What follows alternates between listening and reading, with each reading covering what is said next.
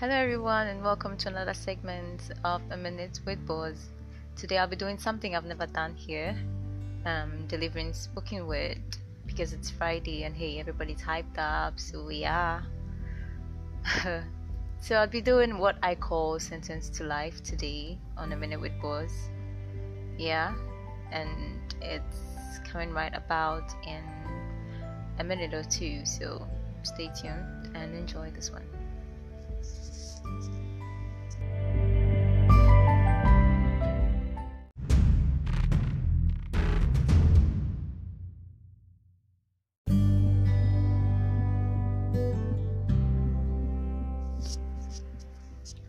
I always read my rights and heard my charges. I knew I had forsaken my privilege to live a life free from crime, free from sin. But I also knew I was far from being bailed out. No one would waste a dime.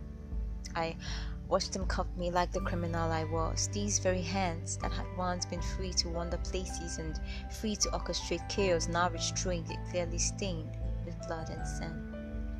The judge banged his hammer, calling my attention to that September, when the thief broke in, stealing a part of me that could never be returned, an abomination that left me feeling I was born a crime, destined to roam within the high walls of that cold prison, my angry mind, sentenced to life. A life of nothing more than plotting how to break out and break into his chest through to his heart, leaving him heartless. Was it a crime to be born with hands that want, hands that need and need, hands that grieve when they ought to believe, hands that seek vengeance, that plant seeds of sin? Now I'm not even worth the fine, left to believe I was born a crime. I needed to steal, I needed to kill, I needed to destroy. Yes, attributes of the devil, but make no mistake, I was the victim of my own premeditated crimes. I stole away my happiness by believing in lies, desperately wanting a bed of warmth, feeding on pride, ignoring the signs that read, "Beware, here the devil lies," still by his side. I made my bed, and each day I was fed with bits and pieces of dead, not bread.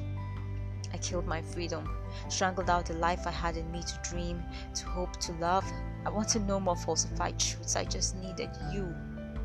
You who came in various forms, gorgeous, trim, slim, bag of bones, and a pretty thick plethora of abuse. You whom through I knew the unthinkable became my daily bread, my source of happiness, my dose of vitamins. You whom through I lacked the sense of enlightenment, till all that was to my fingertips was money, drugs, and violence.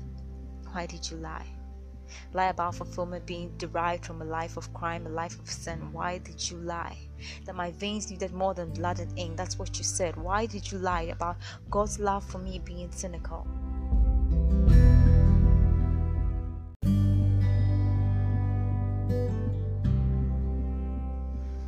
Why did you lie about us being invincible? Now here I lie, about to become a criminal, holding records of nothing biblical, just digital. I'm sentenced to life, but here he still stands before me, smiling down, reminding me that there's still a home to come to, that there's still a life I could change, there's still a couple more chances I could take.